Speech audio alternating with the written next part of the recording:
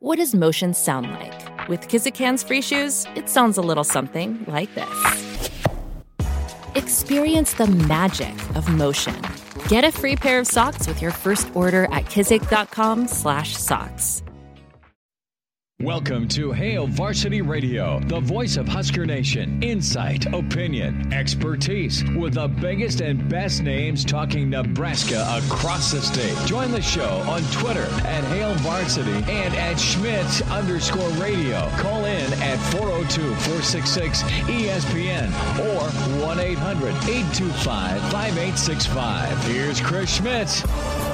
Welcome to it. It's Hail Varsity Radio, presented by the Nebraska Lottery. Chris Schmidt out today. He's going to be out the rest of the weekend, though we will get him for an appearance on Saturday morning. But Schmitty on the road to Denver, Colorado, as he is going to be out watching his son play some baseball in a big tournament out in the beautiful city of Denver this weekend. So it's me, Elijah Herbal, taking you through the shows today and tomorrow. Joined today by the man, the myth, the legend. It's Willie J. Will Wilson with us here on a Thursday. I know Will's tried to retire that moniker of Willie J, but it just sticks around with you, bud. I know, and I've came to the conclusion that for as long as I live, that will never die.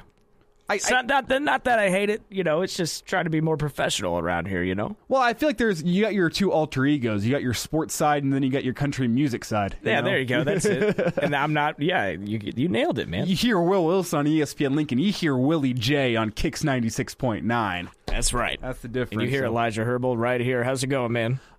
Can't complain. It's a nice day here in the capital city. If you're not listening from here in Lincoln, from across the state, I will report to you. Beautiful day here in Lincoln.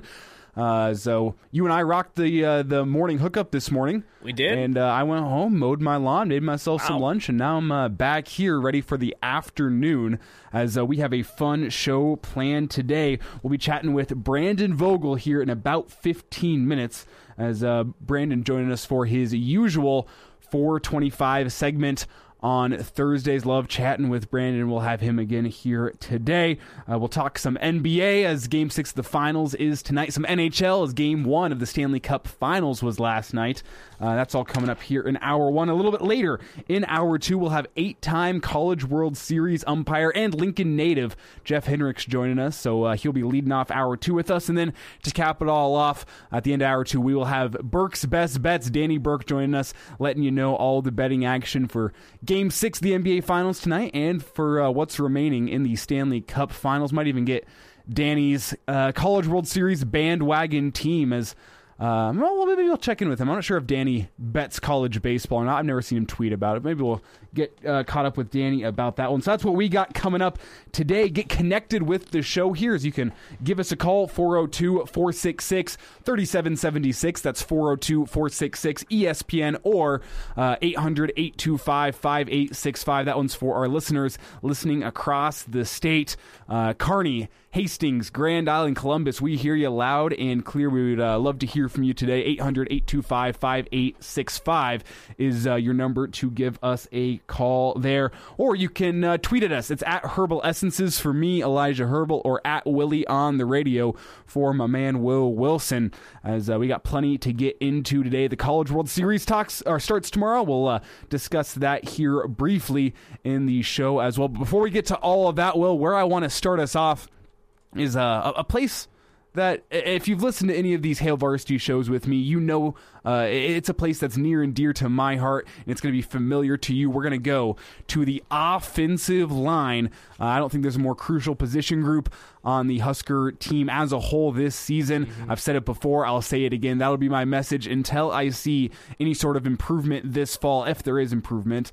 So that's really my main sticking point with this football team this fall. And we've learned some things about how Nebraska is shuffling the offensive line under Coach Raiola. Obviously, with injuries during the spring, guys were playing some positions they weren't necessarily familiar with, and guys playing some positions that were unsure if they're going to be playing there in the fall or not. One of those guys that we actually didn't get to see was Turner Corcoran, a guy who finished his year last year at right tackle, and Donovan Raiola seems to be coming a little bit closer and closer to determining where Corcoran's going to play. It does sound like Corcoran's a guy that will be a starter one way or another next season. Really the three that you can bank on. Prohaska, assuming that the recovery from the injury goes as expected and he's a full participant for fall camp. Turner Corcoran's another guy that, while hasn't set the world alight from his performances along the offensive line, he is a dependable guy for you, and you're only expecting him to continue making improvements, especially with a new position coach in Donovan Raiola. And the third guy, it sounds like Trent Hickson at center is working his way towards locking up that starting spot. But the interesting news is Turner Corcoran, so far, through summer workouts, seems to be working more at right guard than at right tackle. So it almost felt like you knew who your tackles were going to be heading to the fall with Corcoran with so much experience both at left tackle and right tackle. You had Prohaska, who came in and looked so good at left tackle, and then Hickson apparently impressed this spring at center. But Corcoran now maybe making the move to right guard, which would open up a competition between what would likely be Hunter Anthony and Bryce Benhart at right tackle, and then it will also open up some competition at left guard, probably between Nuruddin Nueli and Omaha North product. Kevin Williams. Don't know why it took me so long to get to that name, but that seems to be the competition at left guard, and we'll see if that move from Corcoran to right guard is a long-term move. Or if that's just something that they're trying out. But it does sound like the early return on investment from Corcoran playing right guard has been good. And I think that's good news for the Husker offensive line as a whole if they're starting to get some of these positions fleshed out this early in the year. Yeah, and I think I remember last season when the O-line wasn't doing hot, and I think I remember reading something how our O-line coach at the time was trying to move things around, try and find different strengths in these guys, and well, I don't know if we ever found those or if we just thought we did and then they were the wrong strengths. But I think from what you're saying right there and all these moves we're seeing, that's what I think Raiola is doing. He is just trying to find what these guys can do best, and maybe it's something that it's different than they came here for. And I don't know, I feel like Raiola, he's been different spots in the NFL, and he sees pretty good talent up there, so maybe he sees some talent in these guys that our former O-line coach didn't see. So that's kind of what I'm thinking here, and I like it, man. I like him. I like what we're hearing. More here on the offensive line. A story out from Steve Sipple on 3 Sports, as we've loved reading Sipple's stuff for years now and had to make the transition reading him over on 3, but gotta love Sip. And he put out a story just a few days ago on the offensive line and what Coach Raiola has already been doing in the room. We heard from Brock Bando, a guy I know pretty well, and we also heard as well from Trent Hickson, both talking with Steve Sipple about what Coach Railola's coaching style is.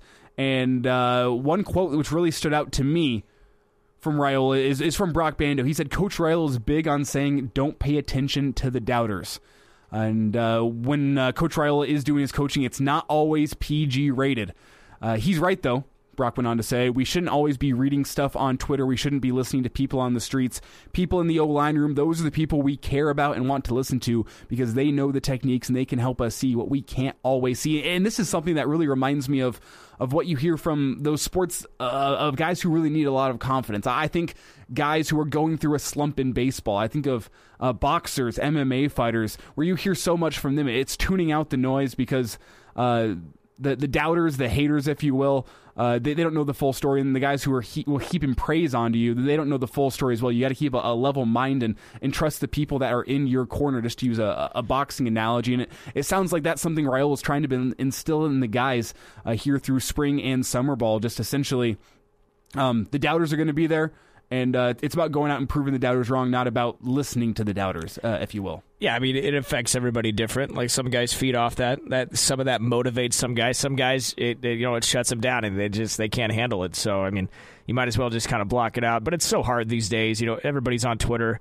Because, I mean, if you're an athlete, you are, because you can make money doing it, right? So it's kind of hard to stay away from all that these days, man. Thinking back, like, before we were even born, 20 years ago, how easy it was. Like, all you had to do was either not listen to the radio, not watch TV, or not read the paper. It was those 3 things, or just, not talk to the general public. So it's different these days. But no, I like that. He should be saying that. I'm sure, coaches say that all the time. It's a given. You just don't do it. And I wonder if this marks a change from what you heard with Greg Austin. 'Cause I feel like there's a coaching style out there of the world is against us, kind of. You use the doubters as your motivation, but it doesn't necessarily sound like that's what Raiola is bringing. We have a quote here from Ben Hart. He says that Raiola tells him no one knows what's going on in practice. Everyone has their own opinion outside, but why listen to that whenever we have our own opinion here on the inside? And that's it's good to hear now, but if you come to fall on the offensive line is still the biggest weak spot on the team, you'll read a quote like that and go, well, maybe the opinion on the outside is right and the opinion on the inside is wrong. Yeah, I mean, that could be, but it all matters on one opinion, though, and you're right. That's inside the room. But I like hearing what Raiola is doing. We're hearing things every single day of kind of his coaching style and what he's telling the guys. I mean, that's good because he's a new coach. It's not like we know much about him, so it's cool to hear that. Yeah, one more nugget here from this story, and Steve Sipple is that Raiola has marked a change to the offensive line room, not only on the field, but off the field as well, as he always makes the offensive linemen travel together in a group. That's from meeting rooms to the weight rooms to meeting rooms, from the locker room to practice, what have you. He makes them work as a group, travel as a group, and even wear the same workout gear. And they say that's already been paying dividends within the program, with these offensive linemen getting to know each other better, getting to trust each other better, and it's followed suit with the running back room and other position groups as well, as these guys have started traveling together as well and wearing the same workout attire whenever they are all working out. So it's a little thing, but it's one of those things that I remember from my experience as an offensive lineman. It's a lower level, but in high school, it's all about trusting the guy next to you and the guy next to you trusting you. It seems that's just a key on the offensive line. If you can't trust that the guy next to you is going to pick up the right guy, block the right guy, you're never going to have success as an offensive line. Well, yeah, and unlike the running back group or the wide receiver groups, I mean, yeah, I guess there's trust in each other, but it's not like what you're talking about. It seems like it's most important when it comes to the O-line is forming that brotherhood and really feeding off each other. So that seems important. If you would agree with that. I mean, yeah, that's what you just said, so I guess you will agree with that. It's so hard for me to kind of relate to this stuff.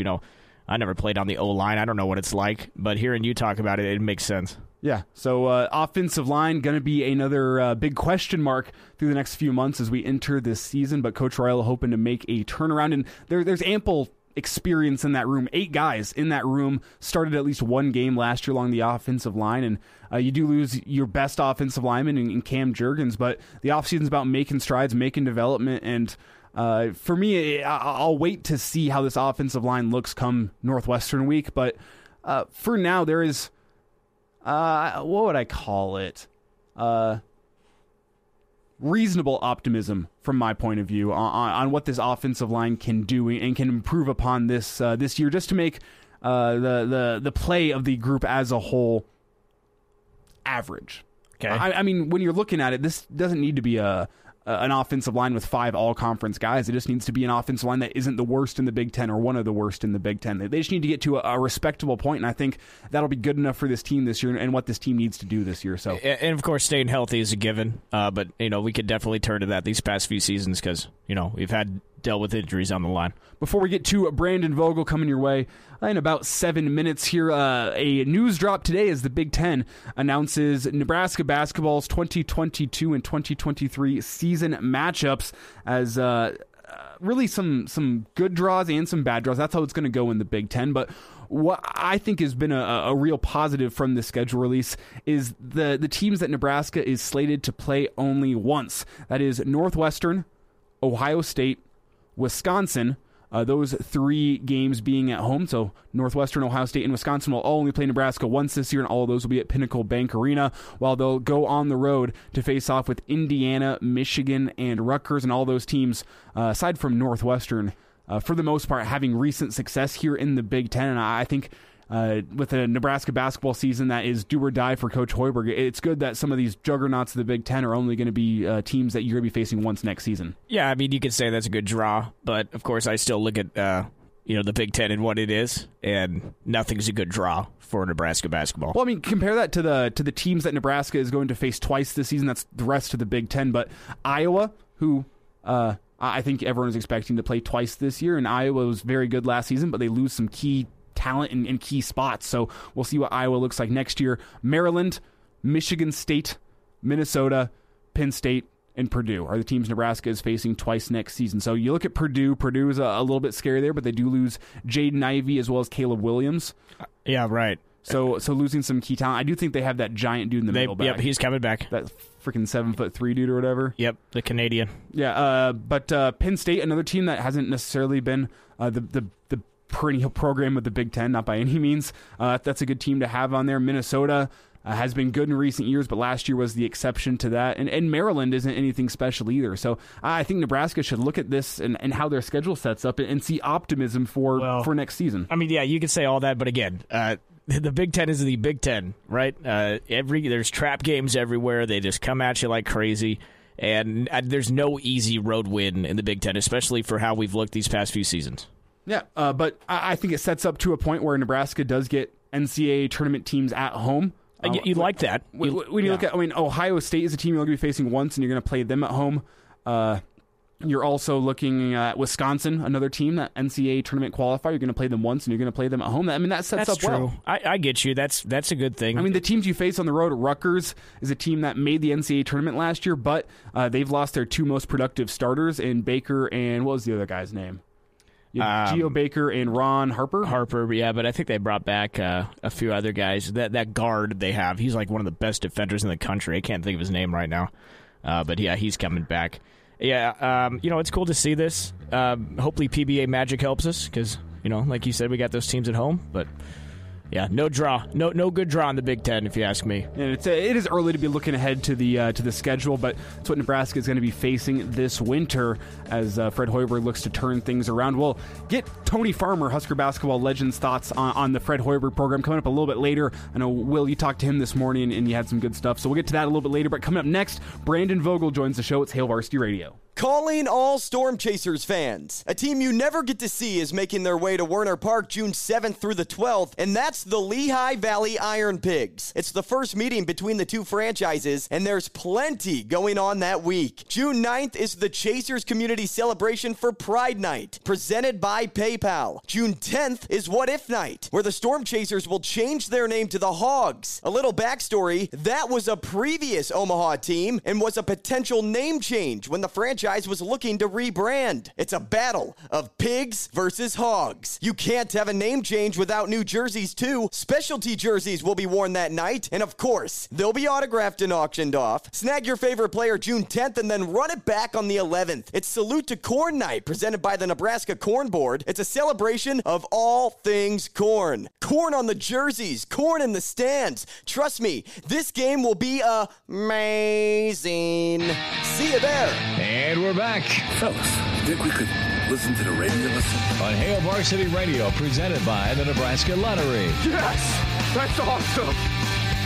A Thursday edition of Hail Varsity Radio, presented by the Nebraska Lottery. Elijah Herbal and Will Wilson taking you through the show today as got College World Series starting tomorrow. My Avs taking down the Lightning in Game 1, Game 6 of the NBA Finals. So even though there's no Husker sports going down for a few months, still got plenty to talk about here on Hail Varsity Radio, and we're excited to welcome in the managing editor of Hail Varsity Magazine, author of Dream Like a Champion. Find him on Twitter at Brandon L. Vogel. It is Brandon Vogel joining us here on Hail Varsity Radio. And Brandon, before we go any further, I need to talk some College World Series. We'll get to Husker news here in just a second, but when you look at that 8-team field, let's see if I can get all 8 off the top of my head. You got Stanford, Notre Dame, Arkansas, Oklahoma, Texas, Texas A&M, Ole Miss, and Auburn. Those are your 8. When you look at that field, are any standing out to you in terms of a team you're thinking about hopping on the bandwagon? Yeah, I mean, Ole Miss, it's kind of tough for me to deny the run they had to go on to get here. And I mean, playing in the SEC is obviously, I mean, it's kind of the center of the earth in terms of the college baseball world. And so going 37-22 for a program like that, it might just be like, well, maybe they had to figure some things out and did to even get here. And I really like that momentum from them. Notre Dame, based on where I live, certainly broke a lot of hearts of my neighbors in knocking out the top overall seed Tennessee. So I'm kind of interested in that. So that gives me two teams in both sides of the bracket, I guess, to root for. So go Irish and go Rebels. See, you don't have to sell me on Ole Miss one bit. Ole Miss has been my bandwagon team. I was rooting for them through the Super Regional because it's not often you see a team that is, I believe they were 8 games below 500 at the end of May. They finished their season below 500 in conference play, 14-16, but they finished their year on a pretty good little winning streak. So that was enough for Ole Miss to make it into the College World Series field, and the Rebs got hot at the right time. I think that's one of the special things about college baseball is anything can happen. They say any given Sunday about the NFL, but college baseball is especially true. Any given 9 innings, a team can make a run, a team can get hot, and Ole Miss did that. I think they might be a popular pick among the fans, local fans, I should say, from Omaha this year, taking the Rebs just because of the against all odds nature in which they made the tournament. I mean, this was shaping up to be one of the worst years of the past decade for Ole Miss baseball. He's only saying that because he's been there. Fair enough. I have also been to Oxford, Mississippi, and it's a singular place. It's a pretty cool place from a college football perspective. Ole Miss has had some good years, but it's when game day went to Ole Miss, it was a story, right? Because it's not the place that you just kind of find yourself naturally at. Where like Ohio State, you'd be like, well, yeah, we'll be at Ohio State once a year, kind of no matter what happens. So I like the momentum play, as I mentioned. I'm also very intrigued in if we can get Lane Kiffin, Nebraskan by birth. He was only there for about a year, I think. Get him to Omaha because based on his Twitter, I'm only excited to see what kind of hijinks could ensue from that. That'd be incredible. And Mississippi State took it home last season, kind of against all odds in the same way, but Ole Miss looking to do the same this year. Brandon, let's shift gears. Let's talk some Husker football. As we've heard some news along the offensive line. I guess it's really glorified rumors coming out of summer workouts, and that is that it's a move that isn't necessarily unexpected, but it sounds like Turner Corcoran, returning from the injury in the spring, has moved down inside and has taken more work and seems to be preparing for the season as right guard. And it kind of leaves the question open of who's going to be the tackles this season. You'd expect Prohaska, depending on health, is going to be the left tackle, and then you look at possibly Bryce Benhart at right tackle. But we seem to be getting a little bit closer to knowing who the 5 are going to be along the Husker offensive line. What do you make of the move of Corcoran from right tackle to right guard, if that does happen to be the case? Yeah, I could see it. It's about finding the best 5, and I think the key to that then is Prohaska at left tackle, which, the limited amount that we got to see was encouraging, and I think he has a really high ceiling, maybe as high a ceiling as anybody on the offensive line at the moment for me. That said, looking back over that, he played against Oklahoma as kind of a third tight end, a little bit of a unique role in that game. Got to start against Northwestern, played pretty well. Northwestern wasn't very good last year, and then got hurt fairly early in that Michigan game. I mean, it's just such a small sample size with him, and, the coaches are seeing what he's doing in workouts. Wasn't able to practice in the spring, but feel like they have a more trained eye for this. So if they feel good about going with a player with that amount of experience at left tackle, then you kind of got to trust what they go with there. And if that's the case, I think Corcoran is too talented not to find a spot on that O-line. And we've heard talk from really those first couple of spring press conferences about the potential for him to move inside. He's a big guy. He's bigger than you'd find a lot of typical guards, I think. But you recruited guys like him and Benhart for a reason. Those are both highly touted linemen. They probably need to be part of your picture. And if that takes moving him to guard, I think that's probably a good thing overall for Nebraska. Brendan, as you look at it now, and we're talking with Brandon Vogel here on Hail Varsity Radio, how many guys do you think you can pencil in as starters next year along the offensive line? Or I guess even in the same vein, how many guys do you think you can put down in Sharpie as being starters for the offensive line? Usually when a new offensive line coach comes in or any position coach comes in, all the spots are up for grabs, but it doesn't necessarily feel that way along the offensive line this year. I mean, there's a few spots up for grabs, but I think we know a few of the guys who are going to be getting some significant playing time.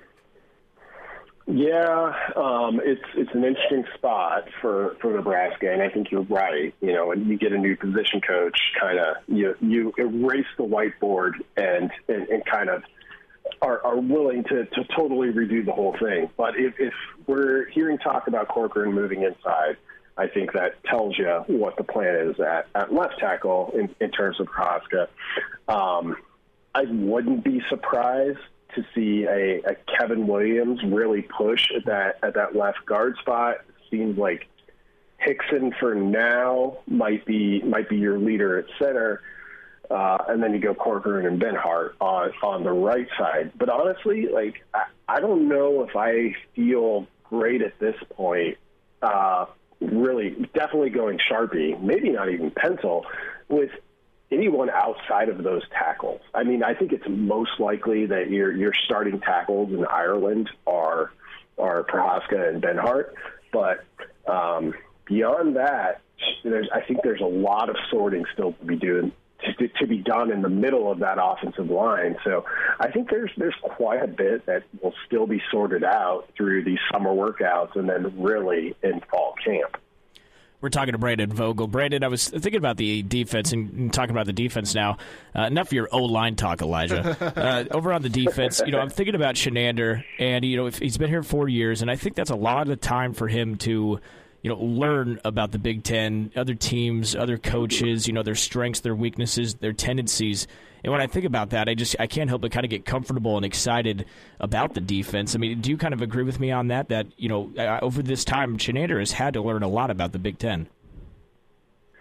I do agree with you on that. So based on what Nebraska has to replace on defense, I think it's reasonable to expect them to take a slight step back. And how big that step is might go a long way to determining, what happens in this 2022 season. But Shenander and his coaches on that side of the ball, in my opinion, have done enough through 4 years to earn the benefit of the doubt. To think that, okay, well, you don't have a JoJo Doman, you don't have two starting safeties, and you lost a heck of a player in Cam Taylor-Britt, and you're going to be working in some new guys on the defensive front. But they've progressed little by little each of the 4 years that they've had so far. And I do look at that side of the ball, and I think, okay, if we're just measuring up offense versus defense, which one has adjusted to the Big Ten the best? It's unquestionably the defense in my mind. So that gives me a little bit of, more upside for Nebraska defensively than what their returning production might indicate on its own. Brandon Vogel is talking with us here on Hail Varsity Radio. And Brandon, an interesting tidbit I saw just a few days ago, Mario Buford, he's the younger brother of Marquise Buford, and he was in Lincoln over the weekend checking out Nebraska. Sounds like Nebraska is going to be towards the top of his list. And one of the things that piqued my interest slightly was the fact that he said it was cool to go to Nebraska, see my brother's jersey number, and to see him working in a spot as the new strong safety. And obviously with that spot being up for grabs, that could be a brother saying, man, it's awesome to see a guy in my brother working his way towards some playing time at Nebraska. But do you think that could be an indication of where Nebraska wants to go at strong safety? There was really high praise of Buford through the spring. Yeah, I think it is. He would be my leader for that spot coming out of the spring. In a lot of ways, it's not that it's different position, but not that dissimilar from kind of Cam Taylor-Britt's progression, which doesn't mean, of course, that it's going to go exactly the same way, but a guy who was, primarily a special teams contributor as a true freshman. And then there was more there. Like, I think you could look through and you could go back multiple years for Nebraska. Those guys that really contribute and kind of make the travel rosters based on the work that they're doing on special teams alone, which if you're just, when you flip on the TV on a Saturday, you miss a lot of that. But the coaches don't, and they see it every day in practice. And then if you're a guy that they can count on where we're going to burn a red shirt for you because you're that valuable on special teams, I think it's a pretty good indicator of what's to come. That's Buford. And then based on what we heard about him during the spring, I think that only backed up a lot of, hey, Nebraska might just have a really good football player here. And given that there's a spot open at that strong safety spot, he might be the top option to fill it. Brandon Vogel's with us here. Find him on Twitter at Brandon L. Vogel. And Brandon, we'll get caught back up with you again on Saturday morning. Schmidt will be back, and we'll talk to you then. Have a good one, all right, bud? You too, guys. Thanks. Calling all soccer fans. Union Omaha is back home after an unbelievable showing in the Lamar Hunt U.S. Open Cup round of 16. An upset over Minnesota United? That's our team. So join them when they come home May 28th for Educational Outreach Night, presented by Bellevue University. The Owls will face Northern Colorado Hailstorm FC, and after a couple of road matches, will come back on June 18th to face Greenville Triumph SC. It's also Pride Night. We'll see you there. And now, back to Hail Varsity Radio. Rolling through a Thursday here on Hail Varsity Radio, presented by the Nebraska Lottery. Elijah Herbal and Will Wilson with you here today. I'll be back in tomorrow. Still, we talked about it a little bit yesterday on the show. Still unsure. It's still going to be a surprise. You guys get to 4 o'clock tomorrow, and you'll just be surprised who my co-host is going to be. One of either Connor Clark or Bill Dolman. We are still working through that behind the scenes, so we will just make that a surprise for you tomorrow. We just heard from Brandon Vogel here as Brandon got into the offensive line, some College World Series, and a whole lot more. That was great. We'll have Brandon's full interview posted up to ESPNLincoln.com here in just a second. Coming up a little bit later next hour, we have 8-time College World Series umpire Jeff Henricks with us. He's been all over from professional baseball to college baseball, 30-plus years of experience for Jeff, so we're really excited to talk to him. I know for a fact he has umpired a good number of these College World Series teams this year, and excited to get his thoughts on the teams, the College World Series as a whole, and just pick his brain a little bit on the world of umpiring. So Jeff Henricks coming up to lead off hour 2, and then we'll also have Burke's Best Bets, Danny Burke, joining us a little bit later in hour 2. That's all coming up. But where I want to take the show for the next few minutes is just across the wide world of sports. We had NHL Stanley Cup Finals Game 1 that left me very happy last night as the Avs get a win. We also have Game 6 of the NBA Finals coming up tonight, as we're just going to hit this a little bit rapid fire style, you and me will. But first, where we're going to start it off is late breaking news from FIFA, and that is that Kansas City has been selected as a host city for the 2026 World Cup. It's already been announced that this is going to be a World Cup that is hosted by all of North America. So there's going to be games in Toronto, Mexico City, Los Angeles, San Francisco, am I forgetting Vancouver? I mean, all over the place, all over North America. It's a unique situation with how the World Cup is going to be. This is the next World Cup after the upcoming World Cup, which will be this fall and winter in Qatar. Wow. But the North America has the next World Cup, and only a 3-hour drive away. Yeah, so that's as far as us fans in Lincoln are going to have to go catch a World Cup match. And yeah, even for those who aren't soccer fans, I think World Cup is one of those things that if you get a chance to go check it out, you need to go see it. It's on the world stage. I mean, it's similar to Olympics. Like, I don't care about the bobsled national championships here in the United States. I'm not going to watch it, but if the U.S. team is in the Olympics for bobsled, I'll go watch it. And you know what? I'll just watch the entire bobsled event too while I'm at it, because it's a world stage. The entire world is watching. That is what we're going to have with the World Cup. And you better believe I'm going to head down to Kansas City in 2026 and go catch some games. A once-in-a-lifetime experience in the cards for people here in the Midwest. Yeah, that's very exciting. It's a given. That's a really. I mean, they have a really nice soccer stadium down there, so that's a given. But I think it's actually going to be played at Arrowhead, though.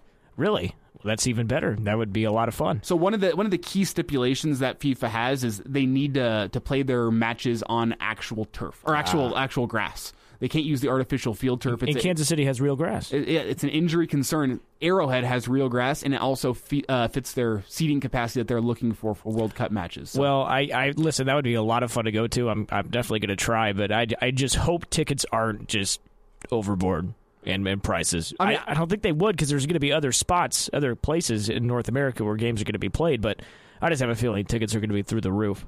Well, I mean, if this year's any indication, I didn't look that seriously into going to Qatar for this World Cup because it does fall during the middle of Husker football season, but I looked into it.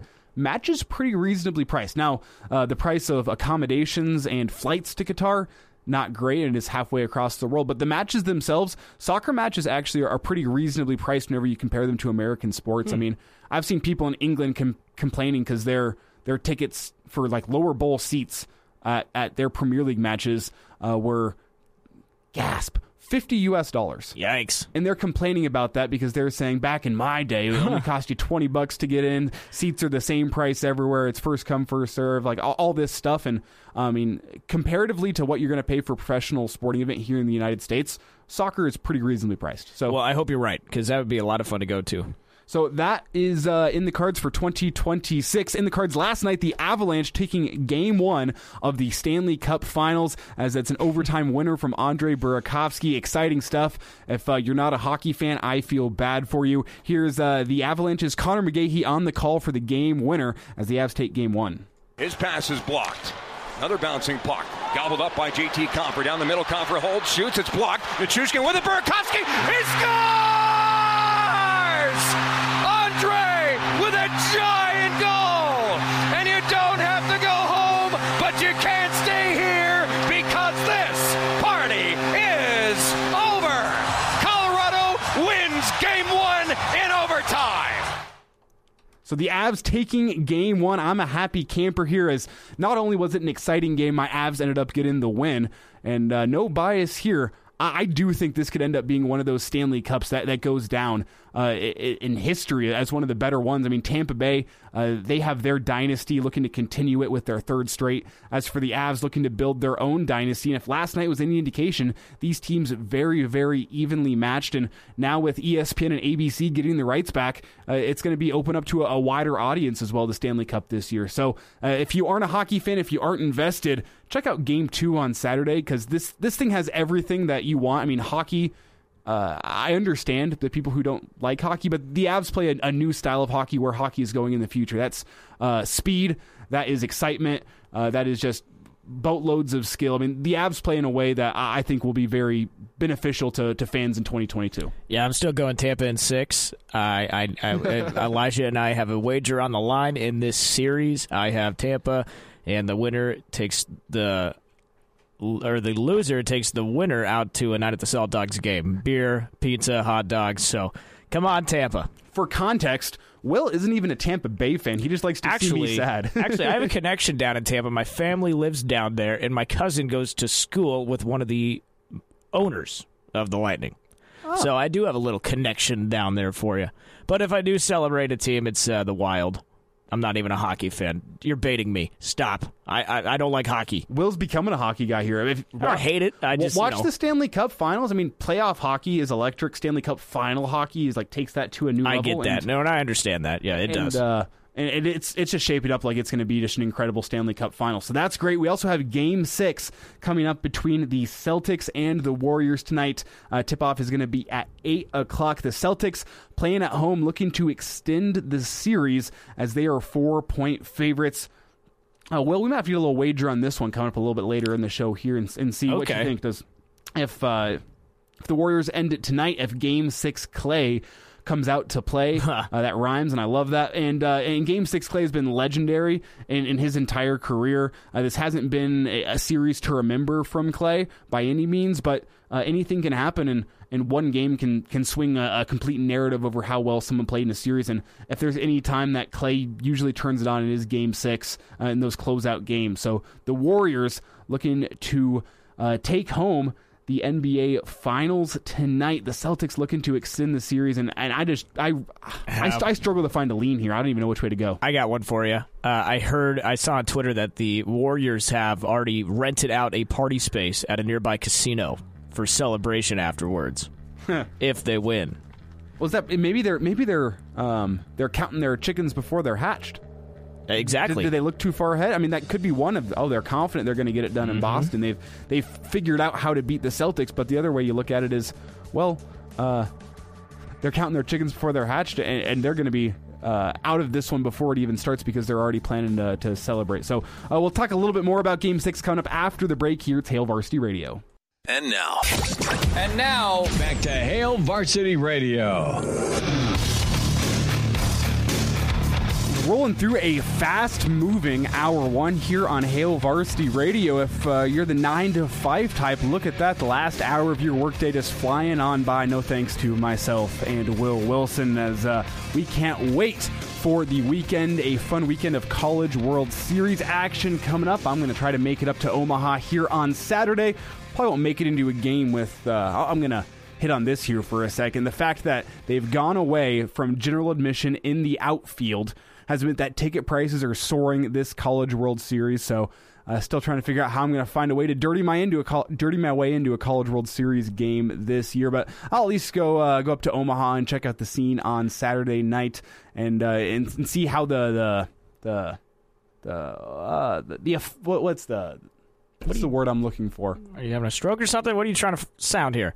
What, the opening ceremony? What do you... No, the opening pitch? Festivities. That was the word I was looking for. Oh, Fan Fest. The Fan Fest. Yeah, the festivities, all that.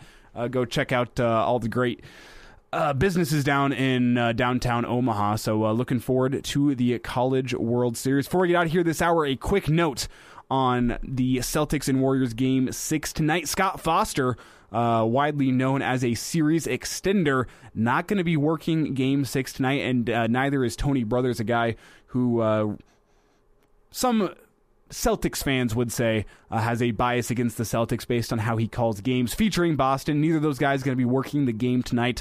We'll ask Danny Burke coming up here in hour 2 if that affects how he is going to play this Warriors and Celtics game tonight. So that is something to watch. Before we get out here, a quick reminder about seatbelts.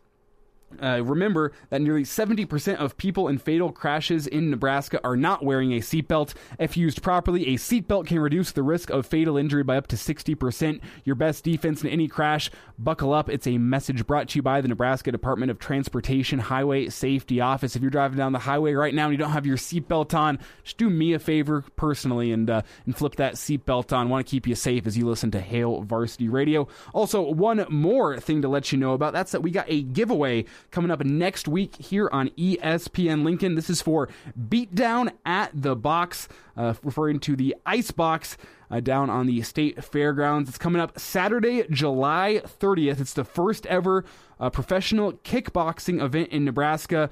Also a pro boxing fight as well. That's going to be on the card that night. Again, that's Saturday, July 30th. And all next week, we are going to be giving away 4 packs of tickets to the Beatdown at the Box. So 20 total tickets we'll be giving away for each day. Your chance to win will be next week as a great experience down at the Ice Box. I personally love professional fighting, specifically UFC, but I also love boxing and all that. So I don't think I'm qualified to win this, considering I do work here, so maybe I'll have to actually buy myself a pair of tickets. But that sounds like a great event, and we'll have your chance to get some tickets next week. Well, before we get out of here this hour, actually, I was going to ask you what your College World Series bandwagon team. Actually, go for it. It's funny because we were talking a lot about Ole Miss. Last week I was struggling to find a team. None of them appealed to me. A lot of them, as a Nebraska fan, I can't root for. So I actually picked Ole Miss. Ole Miss is a good one. They're my adopted quote-unquote SEC team, just with I like Kiffin. I think Kiffin's a character, and he makes their football team fun. A lot of good memories just of Ole Miss teams in the past, from Chad, a.k.a. Swag Kelly, Marshall Henderson, the basketball player. Money. Gotten a chance to go see a couple Ole Miss baseball games, so Ole Miss is my pick as well. We'll get caught up, or I guess we'll talk with College World Series umpire Jeff Hendricks coming up after the break. Hello, listener. Hey, it's Chris Schmidt with Hail Varsity Radio, and I wanted to let you know about a special deal just for listeners of the Hail Varsity Radio Show podcast. We're offering $10 off the annual subscription price. That means that you can get everything we do. 10 issues of our monthly magazine, our annual football yearbook, and all the premium content we produce at HailVarsity.com. Just go to HailVarsity.com/subscribe and enter in the promo code GBR for $10 off a full year of Hail Varsity. That's HailVarsity.com/subscribe, promo code GBR. Welcome to Hail Varsity Radio, the voice of Husker Nation. Insight, opinion, expertise, with the biggest and best names talking Nebraska across the state. Join the show on Twitter at Hail Varsity and at Schmidt_radio. Call in at 402-466-ESPN or 1-800-825-5865. Here's Chris Schmidt. Rolling into hour 2, it's Hail Varsity Radio presented by the Nebraska Lottery. It's Elijah Herbal alongside Will Wilson as we get you ready for a full weekend of College World Series action, really a full week of College World Series action. We're excited here to chat with, Jeff, if I get any of these accolades wrong, you just let me know, because I sent it over to our trusty ESPN Lincoln Sports and Information Department, and that's also known as Google. So I did that, and if I get any of these accolades and accomplishments wrong, you let me know, but I think I got it down right. You are a Nebraska Baseball Hall of Famer, as well as 30-plus years of experience umpiring both across professional baseball and college baseball, even making a stint in the major leagues. 8 College World Series appearances for you as an umpire, and then also, to my knowledge, the only modern-era umpire to work 3 consecutive College World Series. Is that correct? Well, that Google's pretty close. Yeah, that's about right, Elijah. Thanks, I appreciate it.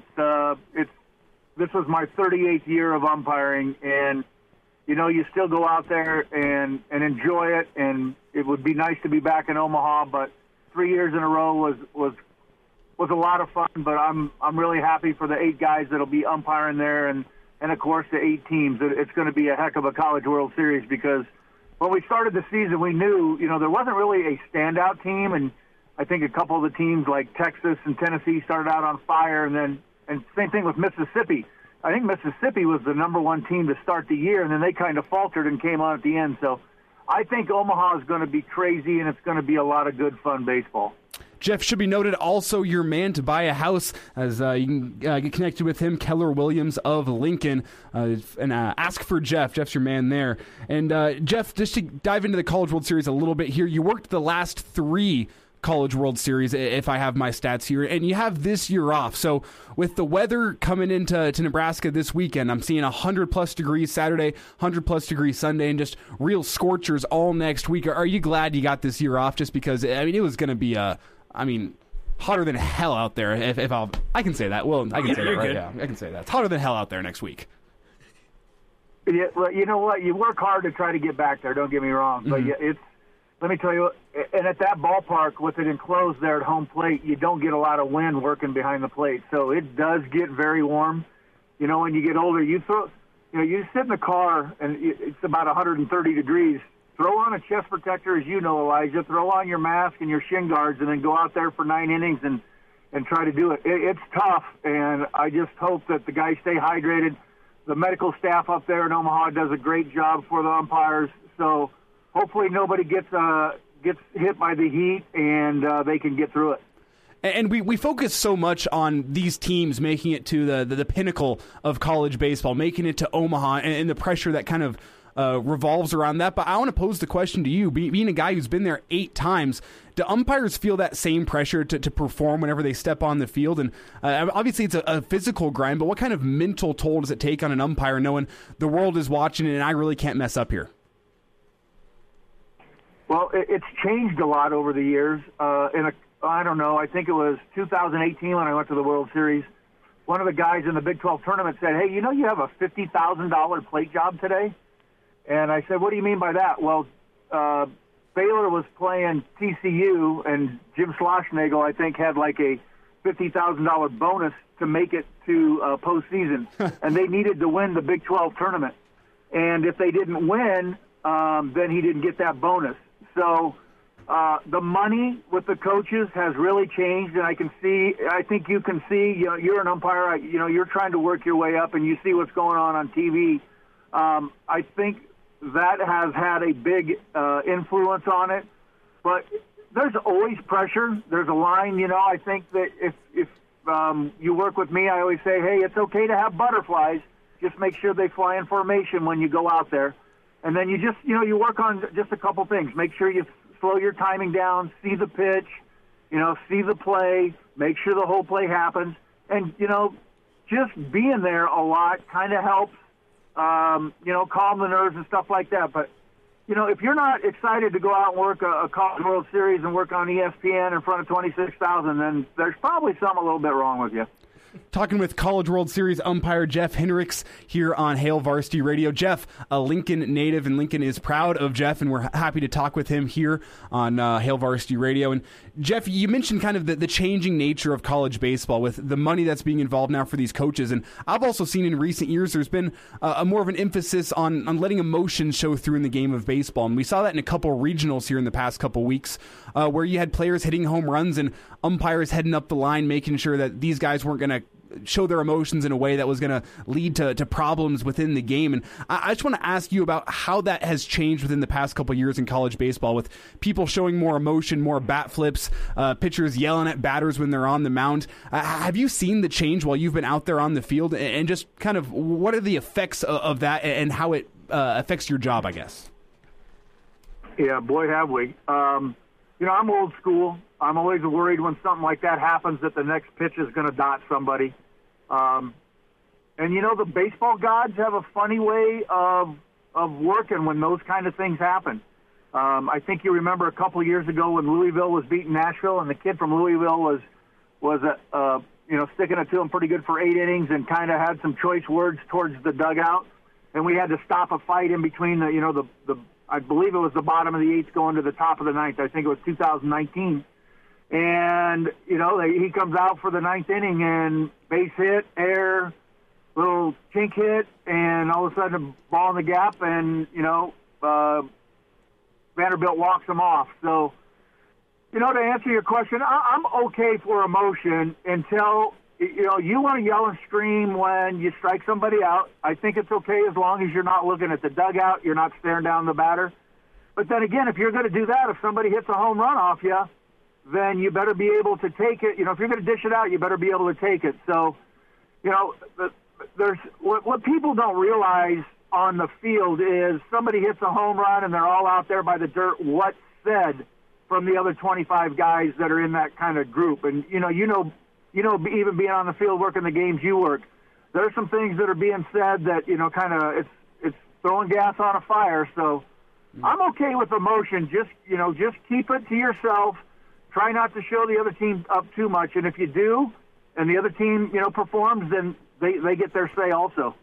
We're talking to Jeff Hendricks, a longtime umpire here in Nebraska, and I wanted to ask you, there was that video that went viral from the MLB the other night of Mike Trout's bat breaking and then, getting stuck inside of the umpire's mask, and I think that just goes to show how dangerous, it could be. Would you agree, it is dangerous than people think? Oh, wow. Yeah, I got dotted 5 times this year on a foul tip right to the mask, and I'm not getting any younger. It's, you guys just talking about that. It's almost like if you sprained your ankle and then they show the NBA where somebody steps on somebody's foot and you see the ankle sprain and you don't ever want to see that. That's a tough one. Wood bats or bats that are let go and come back and hit you in the head or stuff like that. It's scary. It's part of the job. But, the good thing about that is I think after you saw that happen, you saw both Mike Trout and the catcher just stop. Mike Trout didn't even run. He was worried about the umpire. So, there is a good working relationship. There's egos. We're all trying to do the same thing. Believe it or not, everybody, we want to go out there and not be seen and walk off the field in 9 innings and be done and know that we did a good job and gave everybody a fair shake. And, those are just kind of some of the ugly sides of baseball, some things that can happen to umpires. Now, just back to the College World Series here. I mean, you mentioned the mutual respect between players and umpires and coaches and umpires, and does that translate to the College World Series at a time where, I mean, these coaches are under pressure to win, the players want to win, this could be the highlight of their baseball careers. Just what does that dynamic between player and umpire or coach and umpire look like between, say, a regular season game and the College World Series? Is it any different? Yeah, a little bit. At the College World Series, you're mic'd, so they kind of got to be careful what they say, which is a good thing, Believe it or not, the super regionals are the hardest to work. You have the home team fans there. The home team's playing every game in a super regional. You call a pitch on the outside corner that's right on the outside corner. The home fans are going nuts because they think it's outside. Super regionals are the hardest to work. You kind of got to, make your hay there at Super Regionals to get invited back to the College World Series. The College World Series, behind the plate, is pretty much just Omaha or people that have bought tickets to go to the College World Series. And the home team fans are behind the dugouts. So, I'm not going to say it's easier to work the College World Series, but I will say this, Super Regionals are definitely the toughest to work in postseason. We're talking to Jeff Hendricks, longtime umpire here in Nebraska. And one thing I wanted to touch on with you is it's kind of a local problem. There's no question that there is an umpire shortage, especially here in Nebraska. And, I don't know what is contributing to that. It could be stories of, like Elijah and I talked about earlier, a 72-year-old umpire in some other state getting clocked in the face. It's just, you hear stories about that. But, why do you think there's a shortage? And what do you have to say to somebody who's maybe thinking about starting to umpire? That's a great question. Well, I'm glad you brought it up. I got a call. My daughter-in-law works in the university in the athletic department, and her boss has a son that was 11 years old and was playing, and they didn't have spots for 60 games over the weekend. And it's definitely I've got grandkids, and I want to be able to see them grow up. I had a son that played travel baseball, and the way this is going to be hard to say, but the way people treat umpires. Hey, there's some good ones and there's some bad ones out there. There's some ones that are, trying to collect money. There's also guys that are out there for the love of the game and the love for your children. And, I always told my son, if you got called out on a strike three that something was a little outside or something's a little low, there's not a coach in the stands at 11 years old that is going to sign you to a D1 scholarship. You still got to go play high school baseball. I do think the way people treat other people, especially in athletics and officials in general, there's a huge crisis all over basketball, baseball.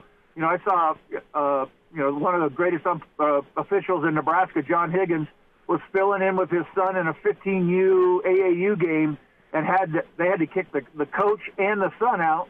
And believe it or not, the son and the coach were father-son out of a game and barred them for the rest of the AAU tournament. So, hey, if we make mistakes or we miss a play or whatever, it's going to happen. But believe it or not, when you go to replay, it's great when you have these conferences that aren't Power 5 that don't have replay, how quick they go to replay. And, over the course of the year, I think I went to replay 28 or 29 times this year in the Big 12. We don't have it in the Back 12 that I worked at, and I didn't have anything reversed. So we get a lot more right than we miss. And I understand, you want your kids to win and stuff like that. I always told my son, if we're going to keep score, play to win.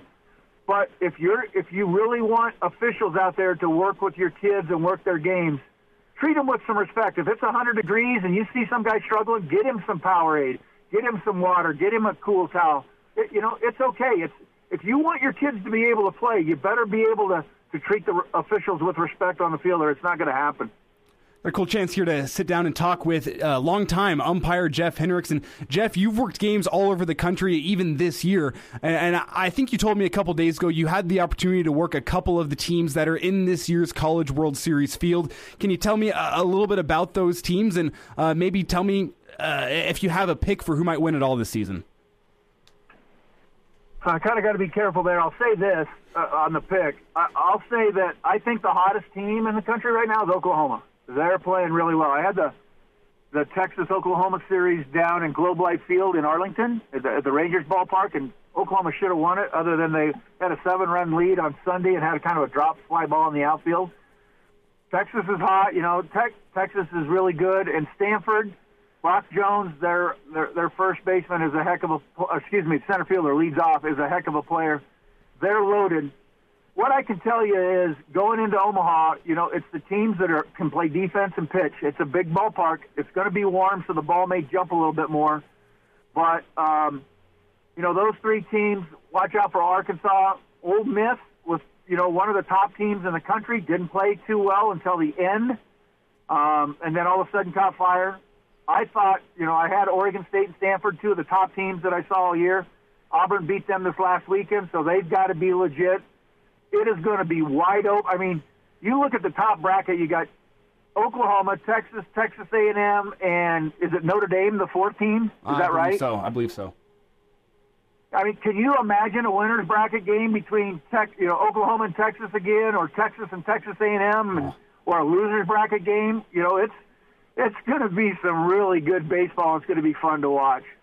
Last thought here, Jeff, and Jeff, make sure you find him over if you need a house in the Lincoln area. Keller Williams, Lincoln is where you check his work out, and we're appreciative of your time here today, Jeff. And with the last 60 seconds or so here, I want you to think back to all the games you've worked at the College World Series. Do you have a memory that stands out, whether it be a favorite or just something that you'll always remember from your time working the College World Series? Well, I was behind the plate with Arkansas and Oregon State when Arkansas dropped the ball. You see that pop fly, and you kind of start walking towards the dugout or towards the tunnel to get off the field, and they dropped it. And then the next pitch, the shortstop for Oregon State base hit, and then Kevin Larnach, I believe his name, and comes up the next pitch and then hits a 2-run bomb, and they go ahead. It was really nice. I was behind the plate for the last game Florida State ever won with Mike Martin. I was behind the plate on the called strike 3 when Virginia beat Vanderbilt in 2015, and then I was behind the plate when Arizona beat South Carolina.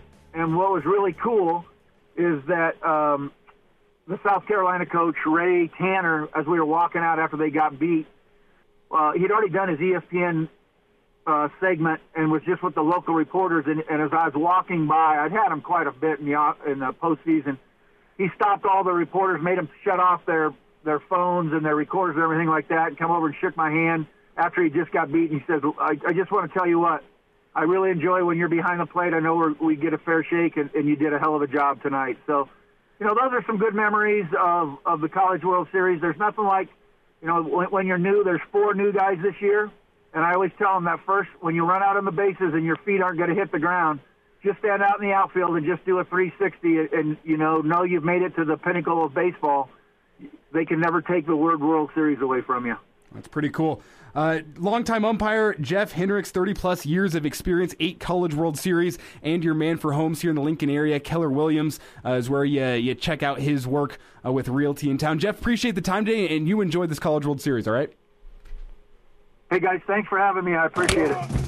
Pardon the interruption, but I'd like to save you some money.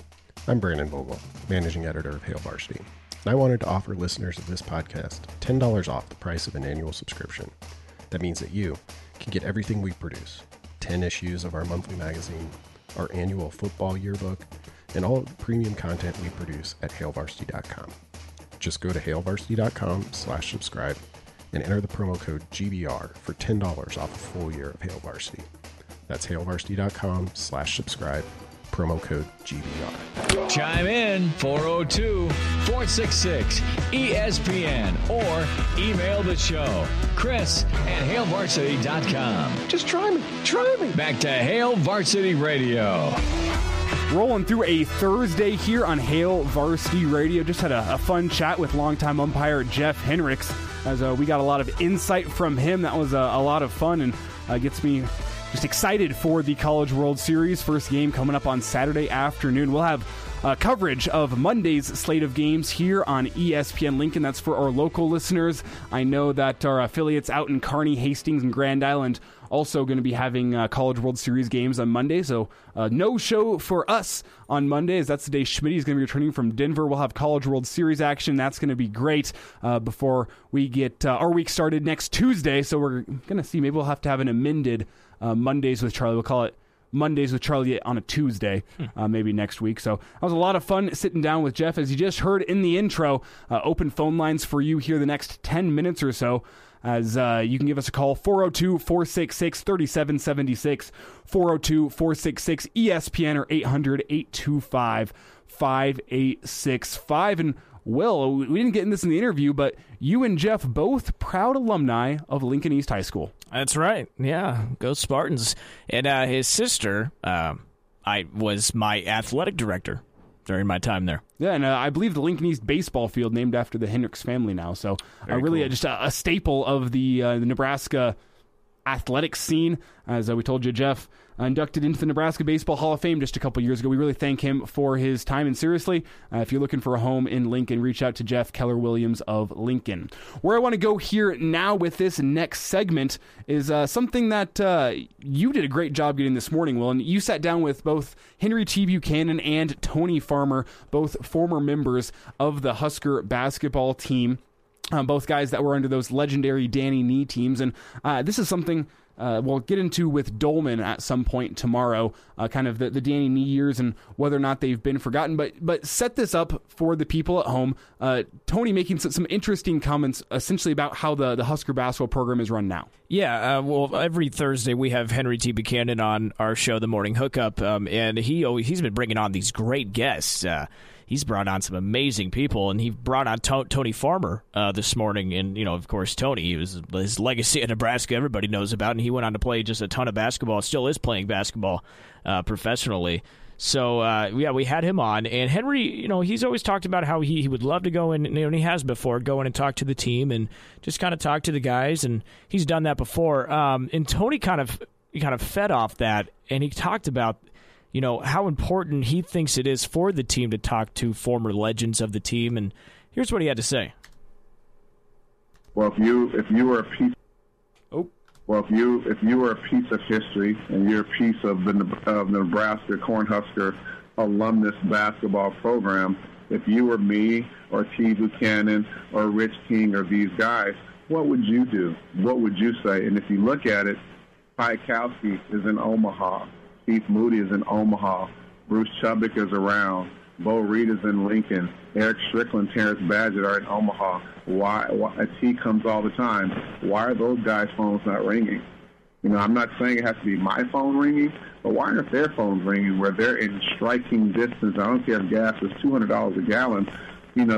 Respect the game, respect the level, because all those guys are credible guys who brought something to the program. And if you look at our history, if you look at Coach Nee's history, how come T. Buchanan, Tony Farmer, all these guys didn't have drinking and driving issues, getting arrested, domestic violence? And I say that because we're clear examples of a college athlete. And the thing is people look at my story and the situation that happened with Ray Perry, things like that. And I tell people, unless you know the internal, you can pass judgment, because I didn't receive jack crap from him from a point from the illegalities. He was a booster from Georgia, took an interest in me as a young man out of California, and that's what that was. But at the end of the day, when I look at the program and what I've done on the court and what I've done in that classroom, I worked my butt off. And I can honestly say there's very few players that come through that program that have done what T, myself, our teams collectively have done. How come when the Coach Nee era stopped, the Nebraska basketball era stopped? And that's interesting thoughts there from Tony. And it's an era I don't remember. I wasn't alive for the Danny Nee era, but I've heard stories from both Schmitty and Dolman and a lot of longtime people, Markowski, about the Nee years. And a lot of people look back upon those years fondly. And I think it's almost similar to what the Husker football team had. I mean, you look back at all these legends of the 90s, and now they're coming back and giving their assistance to the Husker football program in whatever way they can, whether it be mentoring guys off the field or assisting in the weight room, volunteer assistant coaches, what have you. I mean, we've seen it with Jason Peter, just to name one, of these guys coming back and helping out with the program. And it does make you wonder, why hasn't Fred Hoiberg used some of that same strategy, inviting back some of these former Huskers? I mean, really the only former Husker I can think ever being honored during the Fred Hoiberg era is whenever they brought back Tyronn Lue and retired the jersey. Yeah, and that wasn't even during... Was that Miles' era? Yeah, I think that was during Miles. We played Michigan State and lost that night. Yeah, you know, when I hear that, I feel that emotion. I mean, I feel like everybody can. You feel that emotion in his voice when he's talking about that. He really wants the program to do good, and I can only sense that he's just kind of frustrated how, you know, not some of these guys aren't getting calls. And maybe they are, and, you know, we're not aware. I know Henry has gone to practice before and talked with some guys, but, you know, it sounds like Tony wants more of that. And, you know, you think about the guys on the roster right now, they don't know. Do you really think they know that who the best successful teams have been in Nebraska history? No way, because it's been so long. And I think Tony's thinking, you know, if we talk to them, they would kind of get a good idea, and you know, I think that would help. So I don't know. That was a great piece of audio, and I appreciate Tony and Henry for coming on. That whole interview is up at ESPNLincoln.com if you want to listen to it. Yeah, and make sure if you're a listener from across the state, you can. Stay up to date with the Morning Hookup weekdays 9 to 11 here on ESPN Lincoln. You can check out ESPNLincoln.com to stay updated. Or if you're a local listener, make sure to check out the Morning Hookup as Will Wilson and the Chicken King Bill Hooks going at it every single morning, again, 9 to 11 here on ESPN Lincoln. And that was good stuff this morning from Tony. And I mean, with how much we have discussed this being a make-or-break year for Scott Frost, I think it's been well understood that this is also going to be a make-or-break year for Fred Hoiberg. And with just so much roster turnover, on one hand, there is, I mean, it's the same story as a football team almost, where on one hand there's hope, but that same amount of turnover also leads you to worry, because you look at this and you go, is there going to be team chemistry, cohesion between these guys? I mean, that's been the story of Husker basketball over the past couple of years, is you got a couple talented guys on the team, but either there's guys within the lineup that don't quite fit the system of basketball they're looking to play, or guys aren't fully bought in. There isn't chemistry between guys within the team. There's just been issues with that sort of problem where I don't necessarily think the issue with Husker basketball has been talent over the past couple of years. Have they been out-talented at times? Yes, but I don't think, I mean, it's a similar story to football. I don't think the talent on the floor has been as bad as the record would necessarily indicate. It hasn't been great. No. It's still probably sub 500, but when you look at how many total Big Ten wins they have last year, 3? Yeah, it's I don't even want to know. I don't even want to know. But you talk about how guys are gelling and how that has to happen. That's true. But, you know, let's not forget, too, Hoiberg came back, right? There's a part of me that thinks Hoiberg would not have wanted to come back, and he wouldn't be here if he didn't want to be here. But he does. He stuck around. He hired a new coach. And he got some new personnel in here.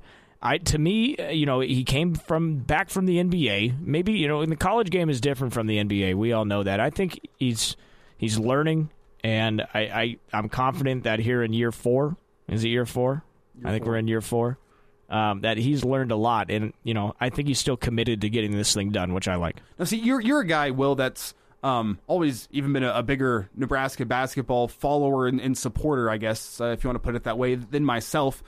You were always a guy I would see on TV at the Husker basketball games. Guy that always had their season tickets. You're always there, and I want to ask you, just in terms of talent, how far behind, say, the Miles era do you think that this Hoiberg era has been to date? Do you think it's been a talent issue, or do you think it has been an issue with cohesion in the system just not working within the Big Ten? I think it's all of that. Obviously, the talent we have, like we all know, talent's good. You see the numbers next to him. You see what the stats he put up at the school before. Like, these kids can play. It's time to get guys on campus and having them stay here and for 2 or 3 years. I mean, that's what helps, and we just haven't seen that. It's a lot of turnover. But you know, it's early on. Schedule coming out today. That's cool. Decent draw, you think? But yeah, no, I think Hoiberg's settling down, and I'm excited for this next year. Well, it's Will Wilson joining me, Elijah Herbal, here on Hail Varsity Radio, as a fun show we've had for you today. Brandon Vogel joining us back in Hour 1. We heard from longtime umpire Jeff Henricks at the beginning of this hour as well. If you missed either of those interviews, you can check them out, ESPNLincoln.com. And you can also check out the full podcast version of this show. It'll be up on Spotify, Apple Podcasts, Google Play, wherever you like to get podcasts, really. YouTube as well. You can check out Hail Varsity Radio on the Hail Varsity YouTube page, and make sure to drop a comment, leave a review, to give us your thoughts, good, bad, or ugly. Schmitty likes to say that, and I'll echo what he says. We can't get better for you. We do this show for you, and we can't get better unless you give us your feedback. So that would be a great way for us to make this show as ideal as we can for our listeners. So make sure to give us your thoughts. We got Danny Burke coming your way here after the break, as Danny is going to give his thoughts on the Stanley Cup Game 1, what it means for the rest of the series. We'll have Game 6 thoughts between the Celtics and the Warriors, as well as the Celtics are 4-point favorites tonight. And we'll figure out who Danny's going to be bandwagoning for the College World Series. That's all coming up after the break. It's Burke's Best Bets, as he's going to get you all set for a big weekend of betting. It's Hail Varsity Radio, presented by the Nebraska Lottery. Like what you hear? High-quality radio and podcast is part of what we do at Hail Varsity. Hey, it's Chris Schmidt with Hail Varsity Radio, and I wanted to offer listeners of the Hail Varsity Radio Show podcast $10 off the price of an annual subscription. That means that you can get everything we do. 10 issues of our monthly magazine, our annual football yearbook, and all the premium content we produce at HailVarsity.com. Just go to HailVarsity.com/subscribe and enter in the promo code GBR for $10 off a full year of Hail Varsity. That's HailVarsity.com/subscribe, promo code GBR. And now, back to Hail Varsity Radio. Back in, it's Hail Varsity Radio, presented by the Nebraska Lottery. Elijah Herbal and Will Wilson taking you through this Thursday, and it's time to get some betting locks for the weekend. It's Burke's Best Bets. Danny Burke joining us here on Hail Varsity Radio. Danny, how's everything hanging out in Chicago? Your Cubs not looking great this season, and we also have some discontent within the White Sox dugout. Seen that within the past week or so here. I know you're not a big White Sox guy, but not a great year for baseball in Chicago. No, it's been the struggle bus for sure out here in the Windy City. The Cubs, you kind of expected it, to be honest. So we Cubs fans have already sort of embraced that failure that was going to be inevitably happening this season. And it's good in the side of, hey, you can fade this team and make some money off of it in the meantime. As for the Sox, yeah, they've just been an utter disappointment. Solid series. That was a much-needed sweep at Detroit, but look, it's going to get tougher because I think they got the Blue Jays, not this series. I think they're in Houston this upcoming series and Toronto at home the next.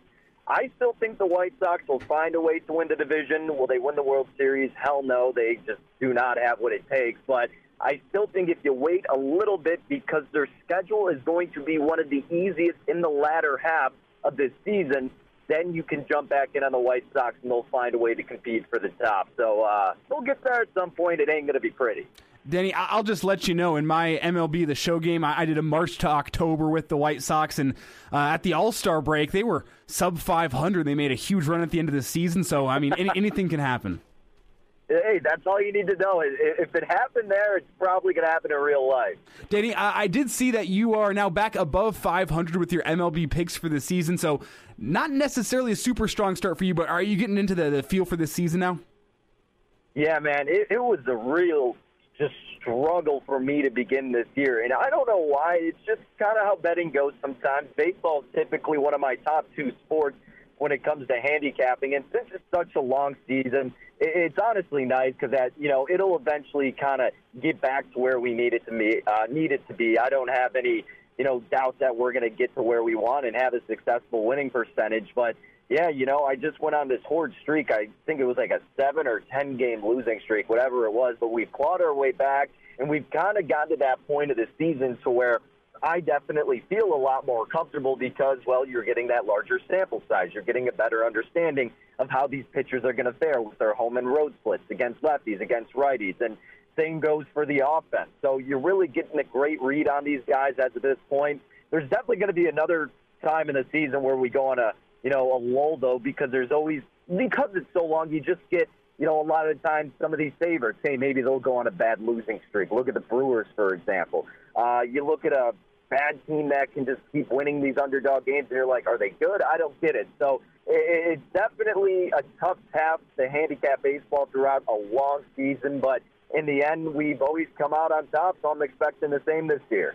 Danny, before we get to some NBA, let's talk some NHLs. The Avs took Game 1 of the Stanley Cup Finals last night. An exciting game. It took overtime to determine a winner. The Avs get it done at home, and that sets up a pretty fun matchup for Saturday. What did last night tell you in terms of what you're looking at betting this series?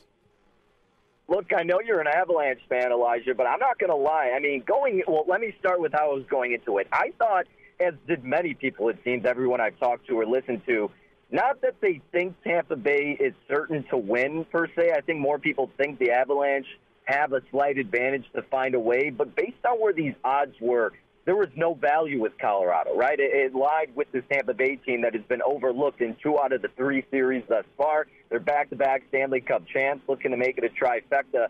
And I was in agreement. I would have only taken the plus money with them in the series and with them in Game 1. With that being said, I did neither because I was going to wait for a better opportunity. What I ended up doing was betting the series over 5.5 games at minus 150. Look, these are 2 of the best teams in hockey, and you and I were kind of talking off air, but this seems like it's going to be one of the better Stanley Cup finals, which we haven't really seen in a couple of seasons. So I think these truly are the best teams.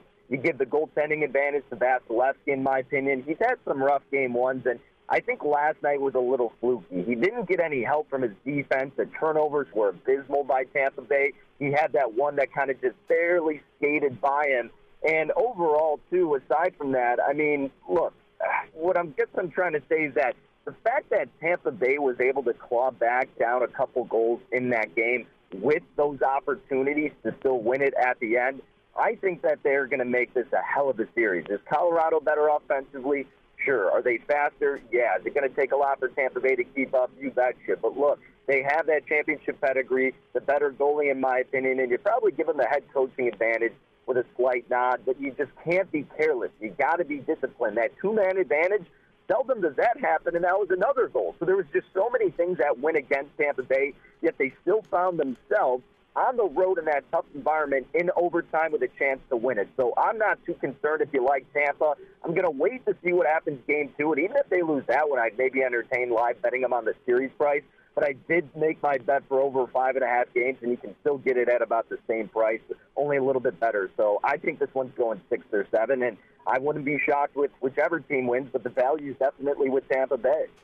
Danny, let's move to NBA as it's Game 6 of the finals tonight. 8 o'clock tip-off between the Warriors and the Celtics. I'm seeing the Celtics here as a 4-point home favorite, but one thing to look at here is that Scott Foster, I mean, he's the series extender. He's not going to be officiating tonight. Neither is Tony Brothers, who seems to have some sort of bias against the Celtics this series.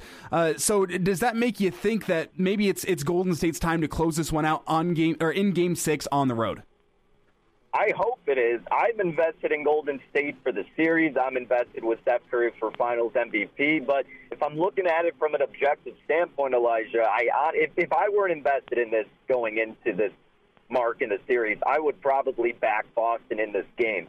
So the way I'm doing it instead of doing that because I want to root for Golden State, and I kind of talked about this after Game 1, and it's actually happened every single game, and my thought process was in terms of the total, if you think Boston's going to win whatever given game, your chances of the total going over, I think, increase because Boston's going to have to outscore Golden State to do that, and Golden State should have the better offense. So if Boston's winning, you got to figure there's more points. Conversely, if Golden State's winning, well, I mean, yeah, they're going to hit their shots, but at the same time, Boston's defense is going to show up every game, right? That's not something that kind of takes the night off. Their defense is going to be there, and if Golden State is getting the job done, then, you know, they're doing enough. They're not necessarily dominating. And if they are, which they kind of have been, I mean, it's because Boston can't hit their shots, so the total's been staying under. So long story short, I think Boston wins this game, which means I would correlate this with the total going over. And instead of betting on Boston to win the game, because I do want Golden State to win, I bet over 210. So I'm hoping Golden State wins and the total goes over 210. But I think we're going to see a decent amount of points in this game. And I think this is the lowest mark the total's been at pre-flop. So yeah, I put some stock in this total going over for Game 6, and we're absolutely rooting for the Dubs tonight. Danny, quickly here, should I bet on Game 6 Clay making his return tonight? I believe his total points is set at 20.5. Man, I had my buddy yesterday. He was telling me, he's like, man, I'm going all in on Clay. And I think he had like 19.5, so it must have gotten steamed up. I don't hate it, but personally, I would probably only bet it if you got it in the 18.5 to 19.5 range, which, of course, is why I'm not betting it. But I'm definitely not telling anyone to go against it because history shows us Clay becomes an absolute dog when it's Game 6. There is Danny Burke with us, Burke's Best Bets on a Thursday edition of Hail Varsity Radio. Danny, we'll let you get out of here. You have a lovely rest of your Thursday, right, bud? Hey, appreciate it, man. Take care. Like what you hear? High-quality radio and podcasts are just part of what we do at Hail Varsity.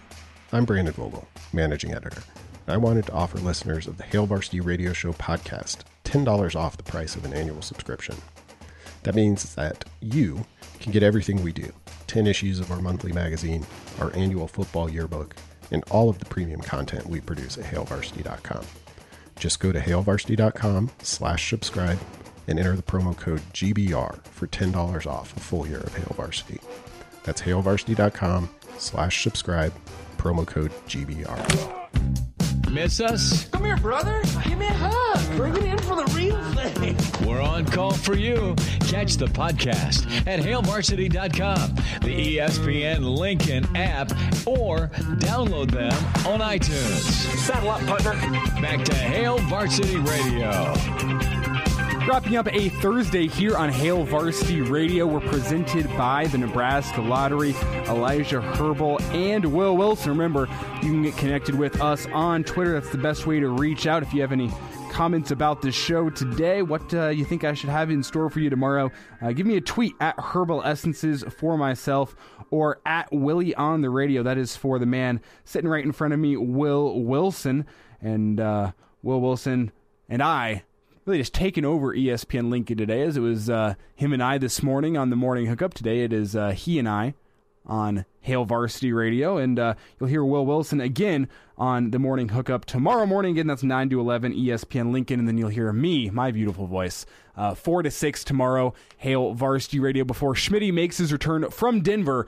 I guess he'll be doing the show from Denver, makes his return to the show on Saturday morning. Elijah Herbal and Chris Schmidt, I think, also joined by Mark Kranak on Saturday, as that runs from 7 to 9 here locally. Our listeners across the state can check that out via the podcast form. I already told you about all those: Spotify, Apple, Google Play, Hail Varsity's YouTube page. A lot of great options for you to catch the full podcast. And then no show Monday before Schmitty makes his return to Lincoln next Tuesday. Will, before we get out of here tonight, I'm going to let you know it is Thirsty Thursday at Haymarket Park. The Salt Dogs are playing in town, so you already know where I'm going to be tonight. I'm going to be down at Haymarket Park checking out the Dogs as they're going for a series victory over the Lake Country Dockhounds. It's only the third appearance between the Salt Dogs and the Dockhounds, the previous two being the last two nights. So looking forward to the Salt Dogs taking the all-time series over the Dockhounds 2-1 tonight, if all goes to plan. What about you? Do you have anything in the cards for your Thursday evening?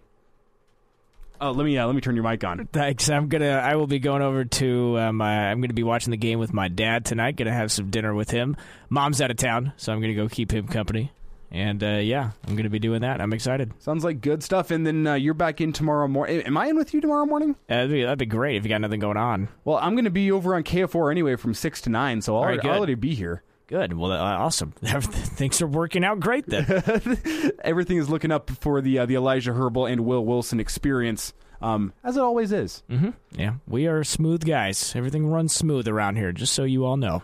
Before we get out of here, you want to do a quick, no stakes on it, but just a quick wager between this Golden State and Boston game tonight? Yeah, I'll take Boston to win, straight up. Boston to win, not cover or no?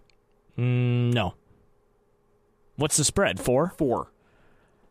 Yeah, why not? I'll take him to cover. So Will Wilson takes... I'll go the other way. Okay. I'll take Golden State to cover at least +4. So, at least they're going to cover +4, if not win outright. If I was a betting man, I might take Golden State money line here to close the series out. Something tells me that it's time for either Klay Thompson or Steph Curry to put the team on their back and will them to a performance. But we'll have to get updated on this tomorrow morning as we'll figure out who wins this little light stakes wager as Will is pulling out his tip money from the bar. I think you want to put money on it? I was just gonna, we're betting, so It's a friendly wager. It's for pride only. So we'll figure that out. Tip off in Game 6 is tonight at 8 o'clock. Coming up here on ESPN Lincoln, we'll have first pitch between the Salt Dogs and the Dock Hounds coming up in about an hour. For everyone listening across the state, we appreciate you. Hail Varsity will be back tomorrow from 4 to 6. Thanks. A Huda Media Production.